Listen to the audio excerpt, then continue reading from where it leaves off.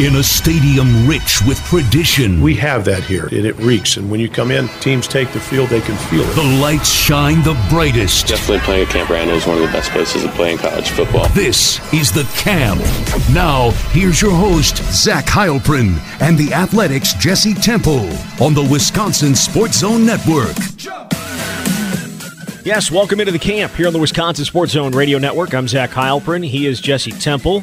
Badgers fall to Indiana 14-6. Plenty to get to, including another really good performance from the defense. We'll get to your Twitter questions as well, but obviously the conversation, Jesse, has to start with the offense, which was, again, not very good. They moved the ball, couldn't get it done in the red zone. They held without a touchdown for the first time, I believe, since 2015 against Iowa, and also the 13 total points between the Northwestern game and the Indiana game.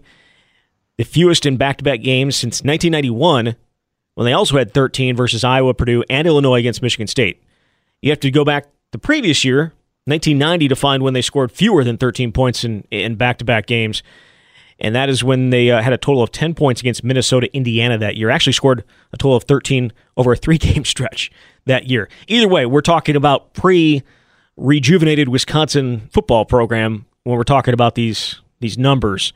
It wasn't good, it was bad, and I don't really have an answer for why it was so horrible. Those are some incredible stats that you just laid out there. The fact that we're comparing this team that a couple weeks ago was in the top 10 and considered potentially a college football playoff contender to the early Barry Alvarez years. It says a lot about what's going on with this offense.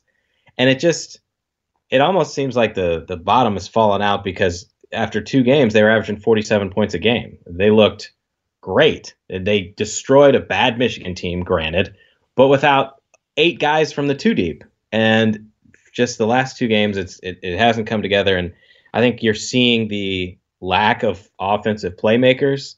Graham Mertz has not been good by any stretch of the imagination, so certainly the quarterback deserves some of the blame, considering that he's turned the ball over 6 times now.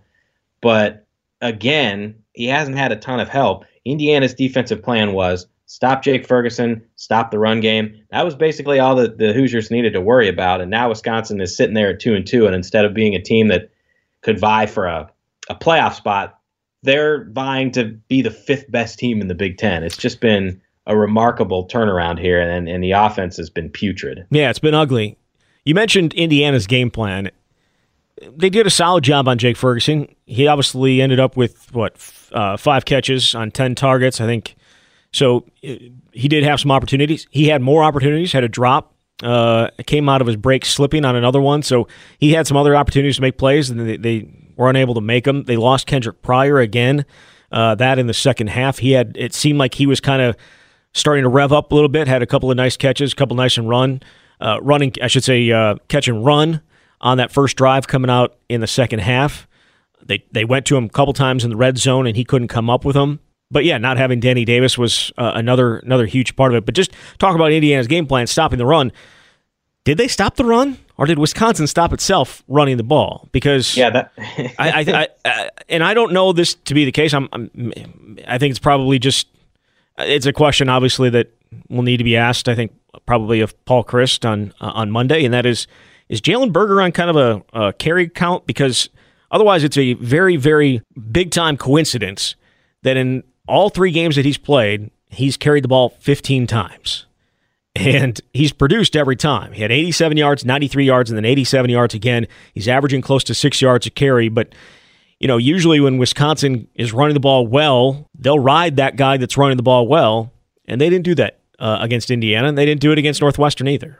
Yeah, I think it's interesting because he's obviously the only legitimate big play threat right now in the backfield, and he did it again against Indiana. His first carry was a double-digit yard gain. He went for 12 yards, and then he had other runs of 10, 19, 20 yards. And if it weren't for that holding penalty on Josh Seltzner, which wiped out a 22-yard run, he would have been the first Badgers player this season and the only tailback on the roster with a 100-yard rushing game, which to me is the most maybe astounding thing about the backfield. Yeah, no doubt, right? Before you get into that a little bit further, the holding call, it was a hold, but it was so unnecessary. He was 10 yards down the field when Josh Seltzner when he pulled the guy to the ground. Like, it was just so unnecessary and just so stupid and just, indicative of their shoddy play the last couple of weeks, just the lack of attention to details. But go ahead, sorry. No, you're good. I mean, yeah, Berger barely touched the ball in the fourth quarter. After that run that was called back, he took the next carry and really wasn't heard from again. Now, this is something, so I was looking at some numbers from Pro Football Focus and like snap counts, and it's interesting that obviously the coaches are not comfortable yet with Berger in a pass blocking role, or in many pass situations. He played 25 snaps against Indiana. He was only on the field in a passing situation for 3 out of those 25 snaps, and he's only been asked to pass block on 2 out of the 87 snaps that he's played this season. So I just think that's interesting. Like, we saw Garrett Groshek on the field at times in the fourth quarter, and obviously he's kind of the most versatile and does a number of those different things. So I don't know how much that factors into it. I mean, if you're just going to hand him the ball, then it shouldn't matter. But yeah, it is a little head scratching that the guy who's head and shoulders above the rest of the running back group isn't really in at the end of the game, isn't carrying the ball, when he was averaging 5.9 yards per carry, and nobody else could touch it in the backfield. So I don't know if he's going to carry more, but at least he earned his first start, which it seemed what felt inevitable based on how he did the last 2 games. So yeah, I don't know exactly where they go from here with the running game, but you're seeing the distribution of carries change substantially, because look at what's happened to Nagia Watson, right? Yeah. He carried 19 times in the opener. And he carried 12 against Michigan, 7 against Northwestern. He only carried 2 times against Indiana, and he only played 10 snaps. So I think it's a slow shift, and Berger has a ways to go. But, yeah, it's very curious kind of the way they used him there late in the game. In your mind, and I think obviously when he's in there, a lot of the times he's getting the ball. In terms of him as a receiver, he's got that in his game. And when you're struggling to when you're struggling to move the ball through the air, which Wisconsin has at times here these last couple of weeks, do you think maybe that you maybe get him involved there a little bit, or no? I do, and that's another thing that I mean, here we are again doing the Monday morning armchair quarterback, but that's kind of what we do here, and we're not in the team meetings, but we can only evaluate what we see. In that first game, his first touch was out of the backfield. Yeah. The first game that he played, and he had 2 catches in that game. He hasn't had any catches since then. That was a staple of his arsenal in high school when he was at St. John Bosco, or Don Bosco Prep, sorry, and in New Jersey. And his high school coach said that he creates mismatches that really make it tough on a defense, because he can stretch defenders and he's got speed, and he really has this pass catching dynamic, which is unique. So the fact that he hasn't caught any passes the last couple of games, on top of them not really having very many dynamic playmakers due to whatever reason it is that all these players are out, yeah, I mean, I think you should utilize him more. I guess what I'm saying is, even if you don't trust him as a pass blocker, don't you have to have him in on some pass plays so that teams aren't gearing up to come after the run on those plays that he's in? I mean, it would seem that there may be a little bit more diversity. Again, we are playing way too much Monday morning quarterback here and in questioning what we see, but it feels when he's in, you know what's coming, and when he's out, you kind of know what's coming as well. So, again, that's our view from the 8th floor or wherever we are watching a game, and not on the field and having to do things on a play-to-play basis and figure it out. But Graham Mertz. Yeah, let's get to it. This is a big-picture question, an extremely unfair question, but a lot of people, certain people in the media coming after him, and fans obviously as well. I'm asking this question knowing the answer in my mind that it's there is no doubt about it. But is Graham Mertz still the one? I don't think it's the most insane question to be asked right now. And this is actually my follow story that runs Monday with takeaways. This is my first question: does Jack Coan earn some snaps the rest of the season? Does he step in and start? It's not so outlandish. After the first game, it was completely out of the question because Graham had an otherworldly performance and Jack was coming back from a foot injury. But you look at the last 3 games and understanding that the offense, as we've said multiple times, hasn't given Graham a lot to work with, but he hasn't been able to take care of the football. He's completed only 56.7% of his passes during that stretch. He's thrown 4 interceptions. He's lost 2 fumbles. Jack had a better cast around him last year, but he only threw 5 interceptions all of last season in 14 starts. So you've got this senior leader who's on the bench now, who is healthy, who was listed as the backup quarterback, and maybe using Coan in some capacity helps to ease the burden on Graham. And I don't know if that's how the coaching staff will look at it, because another way to look at it is the more snaps he can get, the better it'll be for his future, because you can't replicate in-game situations, and this type of adversity will help him down the road. And Wisconsin's 2-2 and not exactly going anywhere at the time. But if he's getting beat up and he's having a lot of mistakes, to have a guy like Jack that can go in, I honestly don't at this point think it's the worst situation in the world, and maybe see what he can provide. Maybe you use both of them. I don't know what the answer is. Clearly the future at quarterback is Graham Mertz. I mean, I really don't have any doubt about that. But there's this free year of eligibility. Jack might come back next year. And then I'm not sure exactly, where things go if you put Jack in this season. I mean, what does that say about how you view Graham? What does it say about what you think the future of quarterback is? There are a lot of questions in play, but to your initial question, I don't think it's outlandish to be having this conversation given the way the offense has struggled at historic levels, as you mentioned, dating back to the early Alvarez years, even if it isn't entirely on Graham. My question was, is he still the one? Is he still the guy? Is he still the one in terms of the future of this program and that type of thing? And so you're saying yes to that, but not so sure that that Jack Coan shouldn't be getting some reps here these next 3 games. Yeah. That's okay. All right. That is how I feel about that. Okay. I know I get long-winded here sometimes. No, I just wanted tangents, but I just wanted to confirm that. Yes. I mean, we have to remember that Graham has now played 4 career games and hasn't had a full complement of players in 3 of those games. So, so that is substantial. But you look at who's on the field at the end of the game, right? He throws a pass to A.J. Abbott. First catch ever. He had played 2 snaps. Yep. He had played 2 snaps this season. He played 19. Jack Eskenbach, the tight end, catches his second pass of his career. And I think it's just indicative of what Wisconsin has. And another thing that I think is worth pointing out is obviously the coaching staff couldn't have anticipated that Danny Davis wouldn't be available, that Kendrick Pryor would have an upper body injury for a second time.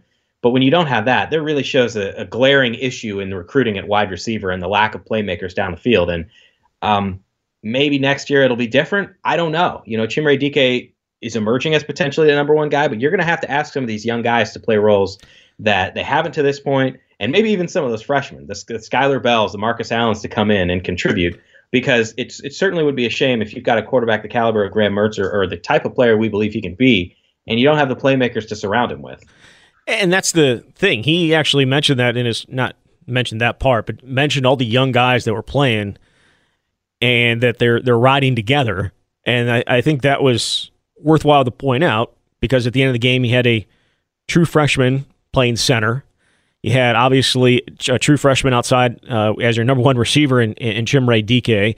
You have a true freshman in Jalen Berger, who's going to be your back of the future. Obviously, Jake Ferguson is still out there, but the other guys, the other tight ends, are young. And you're growing together, I think, is kind of what is happening, to be honest with you. I mean, that's kind of how I feel about it. And as you grow together, you're going to have growing pains, and they've had significant growing pains the last 2 weeks. A couple other things with Graham Mertz. The 4th and 10 play to Chimere Dike. Could the ball have been placed better? I don't think it could have been. I thought it was a great throw. Did you think there may have been a little tug on Chimere Dike in the end zone? I didn't, in the moment, think enough of it to think there should have been a pass interference penalty. I mean, I give Graham a lot of credit for getting that ball off in the way that he did, because the ball dribbled back to him. Tanner Bortolini snapped one that they said on television was a worm burner, but it rolled across the Camp Randall Stadium turf. And we may talk about this later, but that's a really difficult spot for a true freshman to come in and be the center of all positions on the offensive line for a guy who hadn't played a single snap, who probably didn't anticipate coming into the week that he was going to have that type of role. But Caden Lyles goes down. He plays just 7 snaps, and they don't have their backup Cormac Sampson, who's already out. And then Bortolini winds up playing 64 snaps. So that was really difficult. It certainly didn't help matters, but yeah, I mean, he put it on Chimere in about the only place that he could, and Indiana made a good play. All right, so no DPI for you. Okay. And then Indiana stealing signals. Yeah. So intrigue, mystery. It is. Right. So Graham said in the post game that when they got a signal coming in, and they could hear the Indiana guys yelling outside zone. So they knew what some of this what was coming play wise, at least early in that game, and it led to him having to go over to the sideline between every single play and getting the call from there. Could they have done anything differently? Because that just seems so weird. That they obviously have been. That's how they do this. They have quarterbacks on the side signaling, plays in, and they go ahead and run them. Is that out of date now? Do they need to go to the big boards, holding over their heads, or what do they do? I mean, what do they do to combat that? Because that seems rather significant that a team is that well prepared that it's just stealing your signals, or that you're not changing them from week to week. I feel like what could they have done differently there? Well, once it happens, I don't know exactly what you can do, but I think it's got to be at least a little concerning moving forward that if one team can figure this out, why can't the other teams? Yeah. Or maybe they did. Maybe they have. Maybe Northwestern did the same thing, and that's why they're struggling as well, as they did offensively. But even when they started going to the going to the sideline, it wasn't like they all of a sudden picked up and they couldn't be stopped. Right. Yeah, maybe they do go to the sign. I know Indiana had a couple of them. They had logos. There was a giant Olive Garden sign. I never understand what those mean, but obviously the players do. I don't see Wisconsin going to that. But yeah, it was bizarre. And I think you tweeted about it. Graham must have been exhausted from running over the sideline after every play, taking time down the clock, having to come back to the huddle and get the play call in. But if that's, it's like doing a gasser. It's like doing between every play. I'd be thrown up by the third play. Yeah, it just sort of further highlighted the problems that this offense has. They weren't very good to begin with, and that didn't help matters. They deserve credit for crossing midfield 6 times against a really good Indiana defense, but to come up with 2 field goals on those 6 possessions is unacceptable. Yeah, well, and they got in the red zone, which is an improvement from the previous week. So they got in there 3 times, had to settle for the 2 field goals, and then obviously the 4th down and 10 play. Indiana only got to the red zone twice, but they scored touchdowns on both of theirs. And that was obviously the difference in the game. One team settled for field goals, the other one settled for touchdowns. And it probably should be fair about this. This game isn't probably as close as it was, if not for the drop by the Indiana wide receiver, who was, I don't think I've seen a wide receiver more open than that guy on that play. But that was one of the few mistakes in general that the defense made. They were once again very good. They gave up 217 yards yesterday. They're now giving up 229 yards per game. That is it's a shortened season. Still got 3 more games to play, but if they were to finish in that would be the second best of all time at Wisconsin. And that's saying something because the other teams in the top 5 are all in the 1950s. And the explosive offenses of the 1950s probably don't compare to what we're seeing now, right? There's a little bit of a difference, I believe. But asking you, big picture question here, is this the best defense of the 3-4 era in your mind? I don't know if I can say that definitively after 4 games. No, I don't want to say that. I felt like that's the one I was going to say, 2017. And what stands out most is because of all the times the offense put them in those sudden change, terrible situations, and yet the defense repeatedly bowed up in much tougher situations and gave that team a chance to go undefeated. That's the one that stands out in my mind. Statistically, obviously, it's not on it's the same level. It's up there, actually. It is 229.2 yards per game. Yeah, they were actually in 262, so they were not that far off. They were ranked 10th overall in terms of in school history. That 2017 team. But I think the 2017 team was better against the pass than this one is, but this one's better against the rush. This team is going to end up, obviously, the teams that were running the ball as much as they were in the 1950s kind of makes it a little bit more difficult. But they're giving up in terms of rushing yards per game. That may end up being the second best of all time as well. They right now are giving up 72 yards per game on the ground, and that 2017 team was giving up 98 yards on the ground. The 72 yards right now would be second all time, only to that 1951 defense. I believe is that the Hard Rocks defense? I believe is what they were called. Yeah, that's right. Yeah, they gave up 66 yards per game on the ground. So this has it. Statistically, and again, they haven't played the best offenses in the Big Ten, but they're still getting it done. I think they're as good stopping the run as any in this 3-4 era. Stopping the pass might be a little bit different. If they had Rashad Wildgoose, maybe for this entire time, he only played a game and a quarter this year, but it's up there, isn't it? It's got to be up there. Yeah, definitely. Shout out to Deron Harrell, by the way, for making his first appearance. He played 11 snaps, so I guess it took Wild Goose disappearing for him to get in there. Yeah, I mean, I look at this. No, go ahead. I had to double take, and I think I sent out 3 different tweets because I wasn't positive every time I did it because I tweeted it out and I'm like, is that him in my eyes? Is that Dean Ingram? Because then people were tweeting about Dean Ingram being out there. I'm like, nah, that's not Dean Ingram. I see number 6 on the sideline. Is that 6 and 8? It's very, very close. But that's how rare of a sighting of Deron Harrell there is because, he hasn't played since an Iowa game last year, which is just insane to me considering he was a starter for a large first half of that season. It didn't go great for him. I wouldn't say I would not say it was a great performance. Yeah, he gave a little too big of a cushion there. I think was it down in the red zone. Jim Leonard wasn't pleased about it. Thrilled. Yeah, and he didn't play again. Yeah, but he was there. Yeah. But to your point about the defense, I mean, honestly, my biggest takeaway is it's like Wisconsin is squandering what could be an all-time great season defensively. That's what it feels like. You talk about some of the numbers. To even be in that conversation speaks to how well the defense has played. And Northwestern, not an offensive juggernaut, only had 263 yards of total offense, only ran for 24 yards on 23 rushing attempts. Yeah. And Wisconsin was able to force some takeaways. And Indiana didn't have Michael Penix Jr., but Jack Tuttle is a pretty quality quarterback. Wisconsin recruited him. Hoosiers had just 217 yards of offense. I mean, the defense wasn't perfect, but it's almost nitpicking when you compare it to what's wrong with the offense. They had a couple pass interference calls. Again. Leonard sent 7 guys on an all-out blitz, and that left Scott Nelson on an island, and Nelson wasn't able to deal with that. That was a second touchdown pass, but I mean that yep.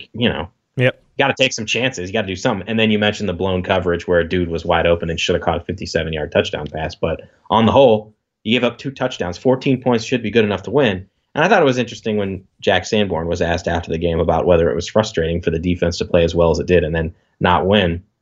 And he said that it was, and then he tried to say that the defense could have played better. But then he's like, I think we could have not let up 14 points in that game. We could have held them to fewer. I don't know how many fewer. I was thinking the same thing. Like, what, are you going to shut out every team? They did as well as they could. And so, yeah, that's my big takeaway is you got this great defense, and it's like it doesn't matter if your offense can't score more than 7 points. I wonder if it was just a coincidence that, I don't think he said anything horribly, but for whatever reason, his audio was not included in the audios that they sent out. Oh, really? Yeah. I'm going to chalk it up to a mistake. Me too. I'm just saying it wasn't because they've had that as well. I mean, this has been so tough for everybody, but like hitting that record button, it's you always forget to do it. Like I've done it on Zoom calls, so I would agree. I think it just you're not thinking about it every single time, so it certainly can happen. But yeah, it was a very good performance by the defense. They have deserved to win the last 2 games. They Definitely. have. They've played more than well enough to win these last 2 games, and the offense just hasn't held up their end of the bargain. And I think everyone on the offensive side of the ball can agree to that. Well, if we're gonna talk about the offensive struggles, I think it's worth mentioning the forgotten phase of the game, which is special teams, because Wisconsin, not good, not great, Bob. No, they look just as discombobulated. They were flagged for penalties on the first 2 kick returns. They had a holding, an illegal wedge block, and then on the first kickoff they were offside. Yeah. And then Devin Chandler, who's filling a new role because Stephon Bracey was out as the kick returner, he almost had a huge blunder where he muffed a kick return and nearly ran out of the end zone before kneeling for a touchback. So you add that up, it was 2 of the 3 phases really did not show up. No, they didn't. Saturday. It was, what was it? I think they had 3 of the 8 penalties that they had. Yep. So not ideal. Do you think this is just a COVID blip on the radar offensively, or is it something, a true concern? This is a really hard one to answer because if you start, certainly like injuries, COVID-19 issues, this weird schedule where they can't build any momentum, that has helped to turn what once seemed like a promising season into what we have now, which is just disappointment and missed opportunities. But if we roll this thing ahead and you look at the future, is Jake Ferguson going to stick around, or is he going to go to the NFL? Because if you don't have him, and then you don't have any of those seniors, then who do you have left as a legitimate offensive threat in the passing game next season? Yeah, and this is hard to answer because it's Chimere. That's it. It's Chimere Dike. That's basically it at this point. And again, we don't, and we'll probably say this until we have clarity on it, but we don't know like which seniors will come back, how many will be able to come back, which guys will want to because of this free year. But let's just assume they're all gone.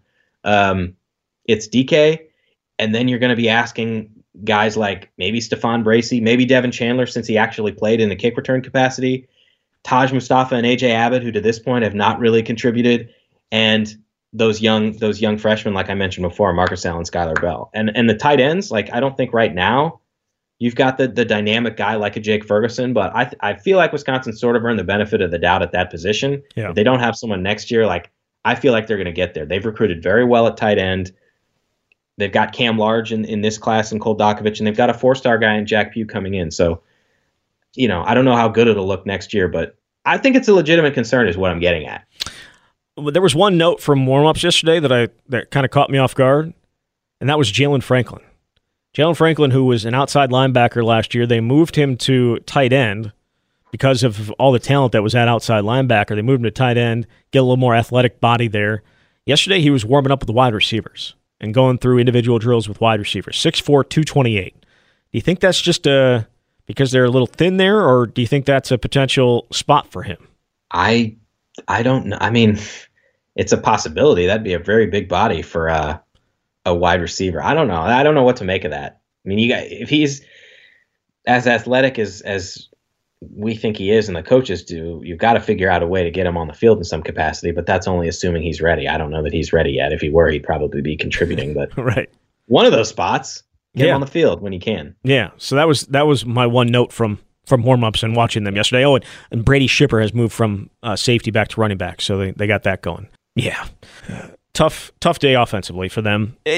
Sticking with the idea of this COVID thing, do you think when we look back on this year football-wise, we'll remember the team or COVID's impact? I'm thinking COVID's impact, and I think we won't remember the team because it's going to wind up being just a mediocre, disappointing season. This has been so unprecedented, and never would we have thought that 3 games and counting, I mean, who knows where we'll wind up, have been canceled. That's probably how I'll remember this season. They weren't in the top 10 long enough for me to remember it in another way. It's not like they went undefeated in the regular season like they did in 2017 and lose to Ohio State or something like that, the Big Ten championship. So maybe it's a little of both, but to me it's COVID related. And look at all the player personnel losses they've had because of that. Yeah, for sure. All right, let's get into Twitter questions, as you would imagine. I'm sure this was very rational. There were quite a few. We'll start with Travis. He says, because it was something we kind of talked about, or we mentioned, you just mentioned a few minutes ago, was are there any key contributors who you think will be back next year, given the free year of eligibility? Specifically wondering about the defensive line. And the only guy on the defensive line that I know has already said that he won't be back is Isaiah Loudermilk. He said that this is his final year and he's moving on. But the only other senior on the defensive line is Garrett Rand.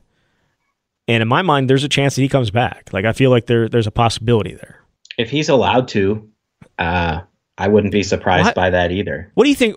By saying, are you just putting that as a qualifier because you don't know, or you actually think that they're going to limit some of these guys from coming back?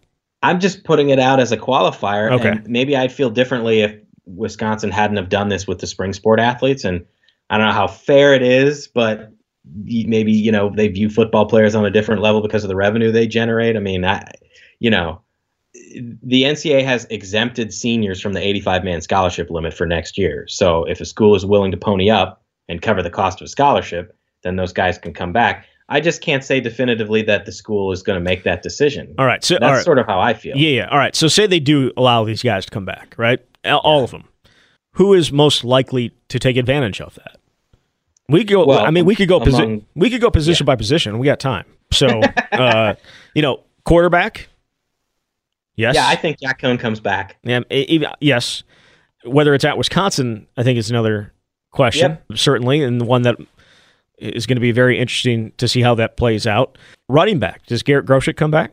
I wouldn't think so. I don't know. He's married, been here for 5 years. Yeah. I would probably say he'd be one that doesn't. What about Mason Stockey? I don't know. I mean, the other thing is, like, we don't we're not inside the heads of these guys well enough to know exactly what they're thinking. Yeah. I'm going to guess no, but like I don't have any definitive, Right. This is all guessing. This is all guessing. I'm not going to hold you to any of this. I promise. But Mason Stockey's parents were there yesterday for senior day. So I think that does make a difference. Yeah. It kind of, which I thought was nice, that they did that.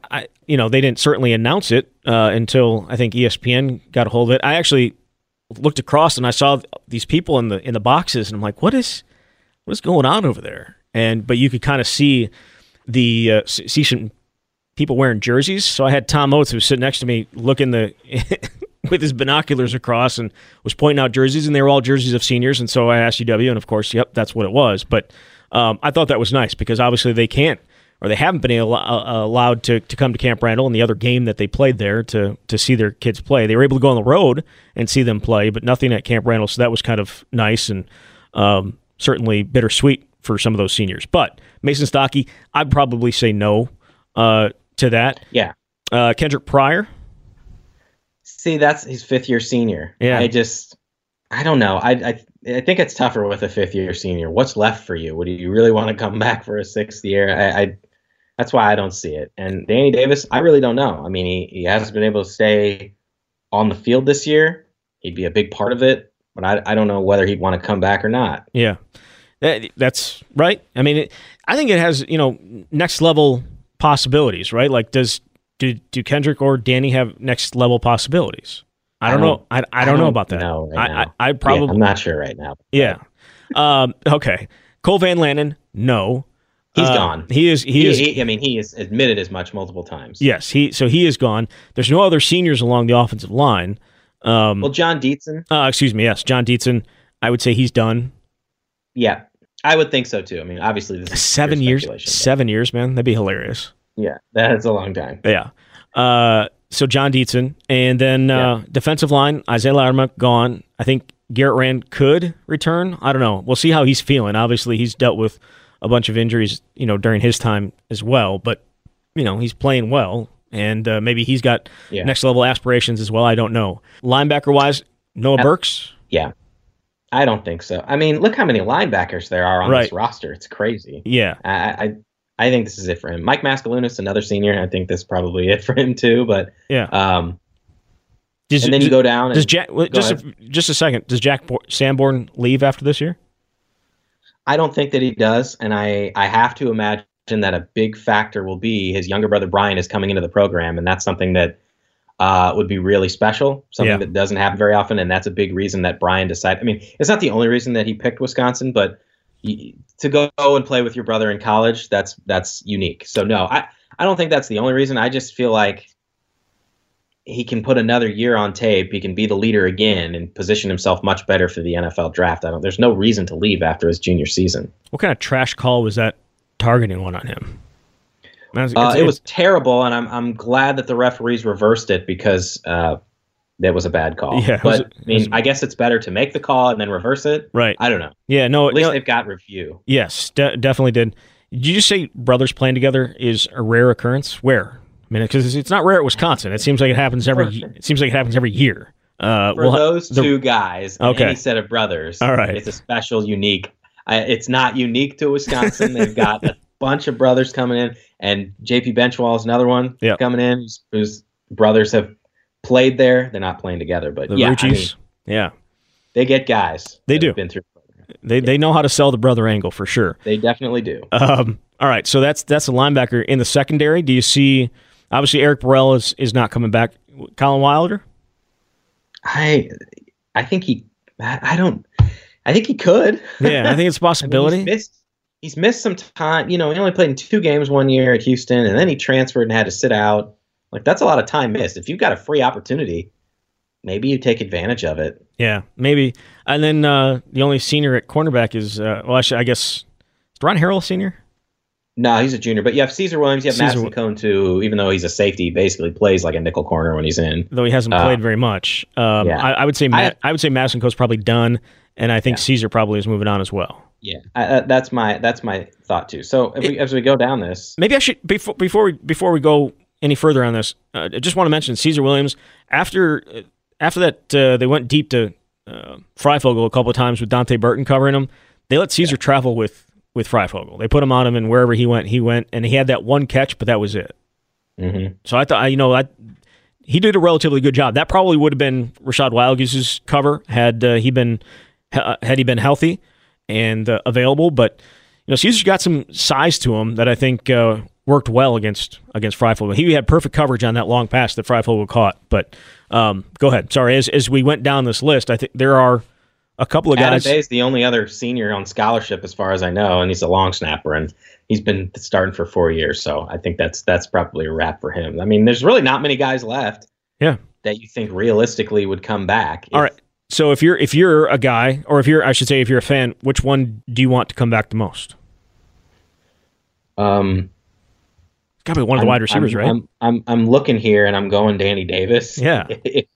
They just, I don't know. I don't want to say it's scary what they would have left over because there's some talent, but it's just completely unproven other than maybe what Chimray puts on the field this year.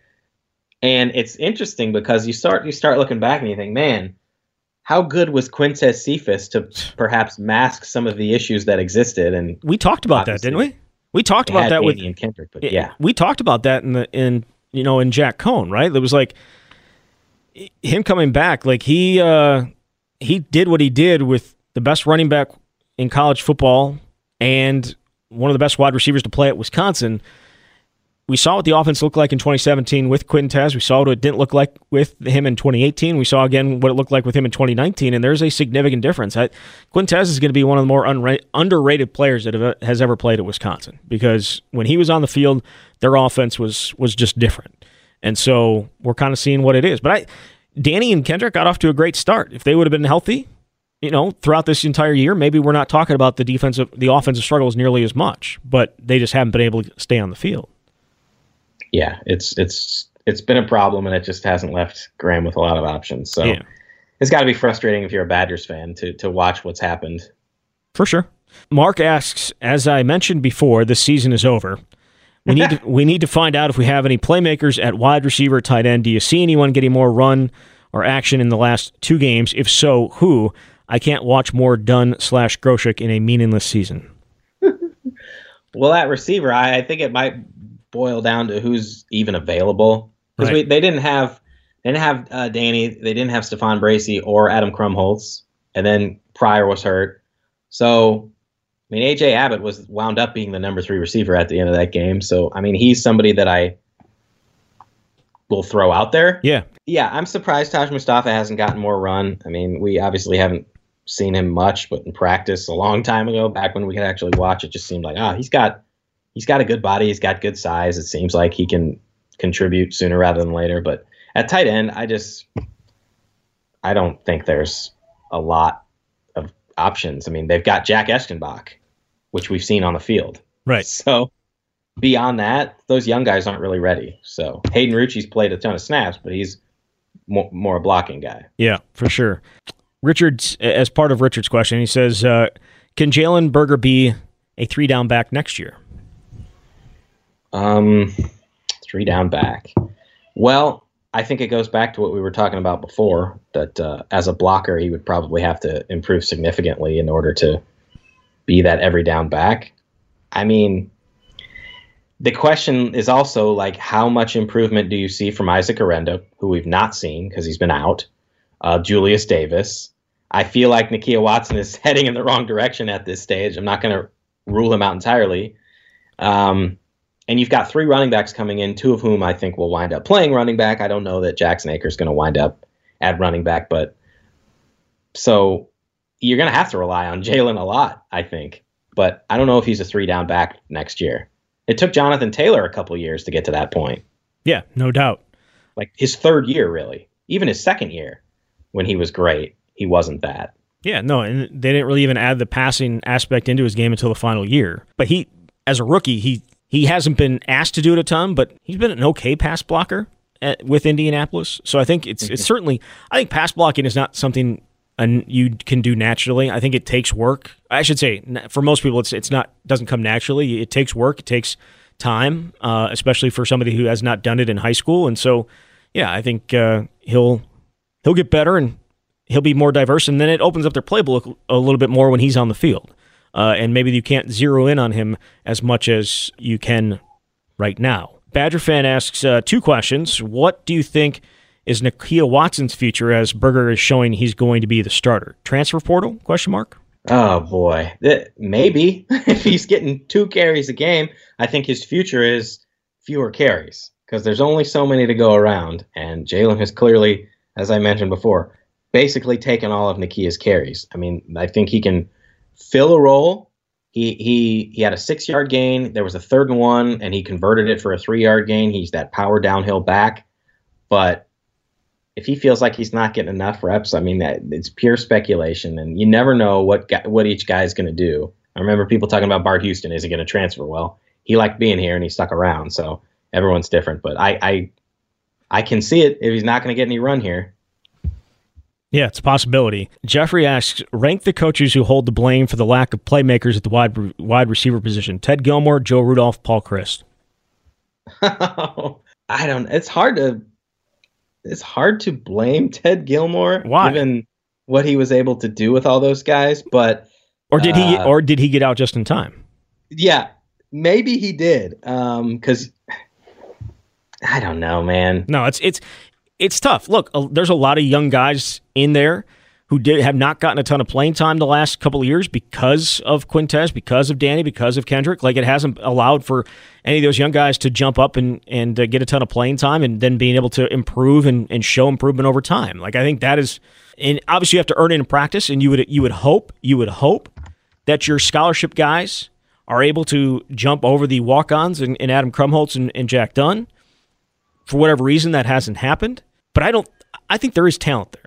Oh, yeah. And it's just the guys haven't developed yet, or they're not at the level that they need to be. I mean, Mustafa and Abbott came in together. We have to remember Isaac Arendo came in as a wide receiver, and they've converted him to running back.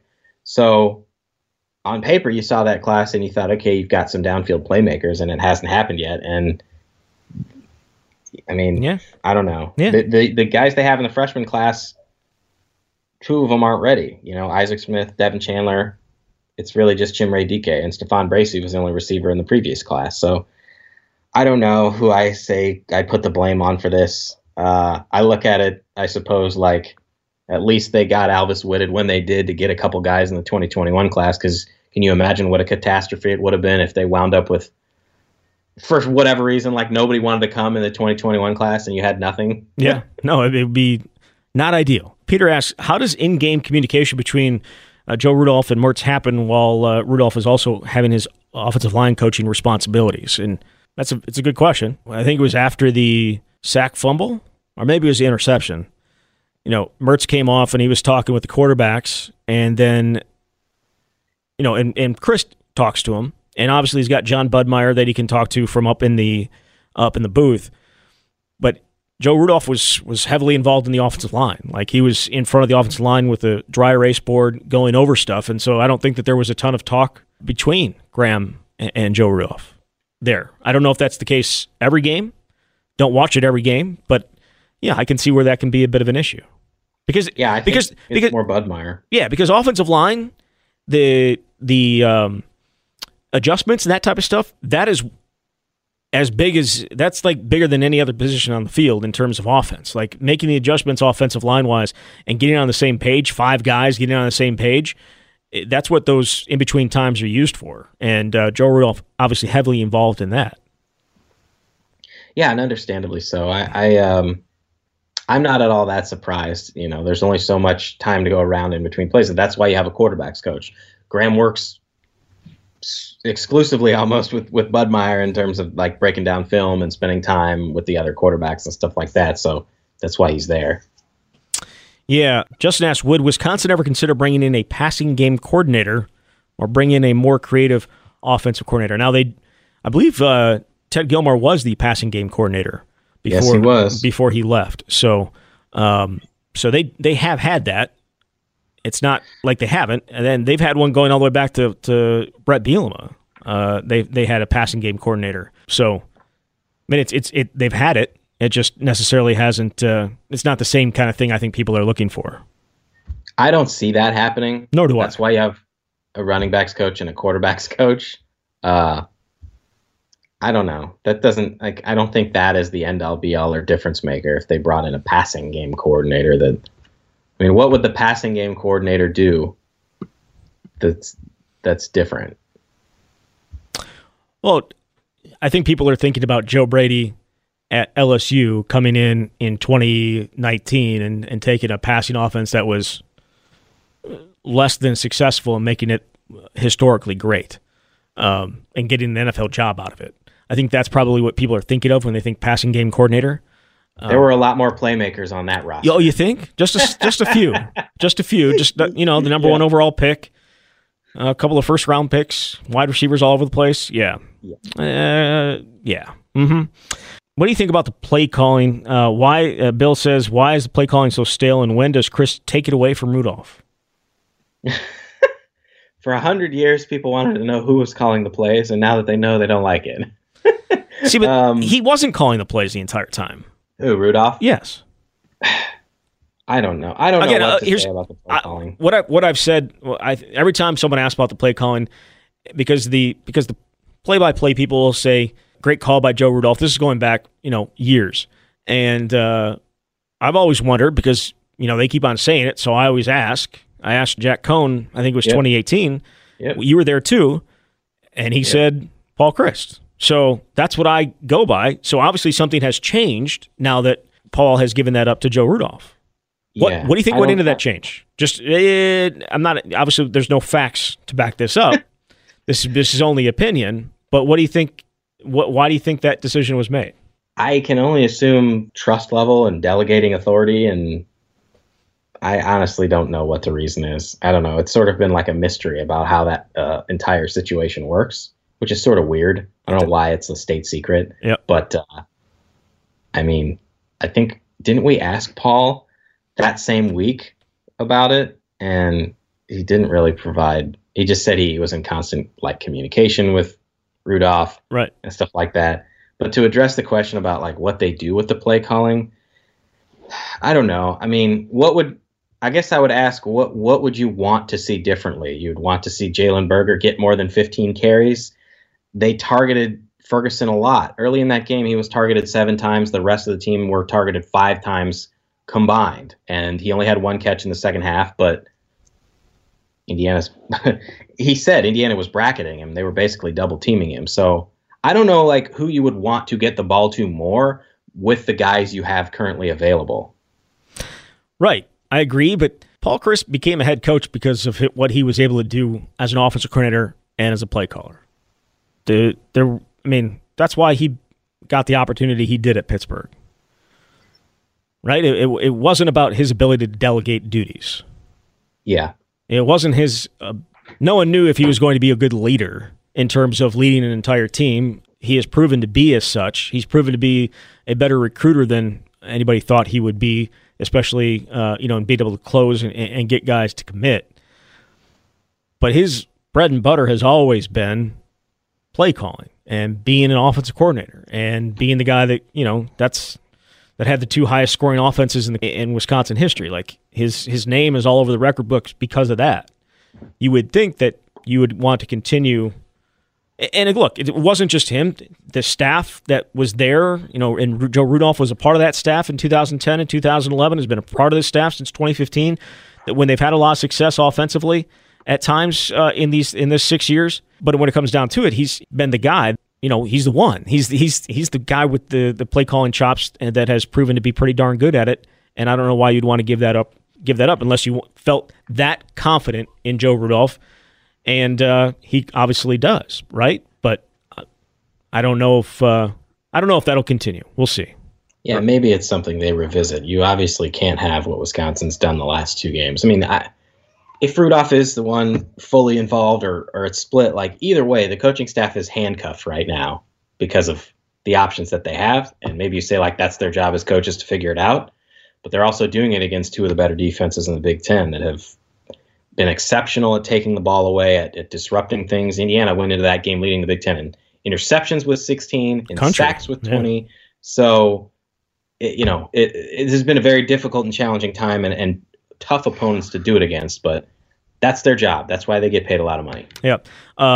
Adam says it seems the hurry up helped the offense flow on that last drive. Do you potentially see that a drive or two in the future? I don't know. I feel like that was more out of desperation.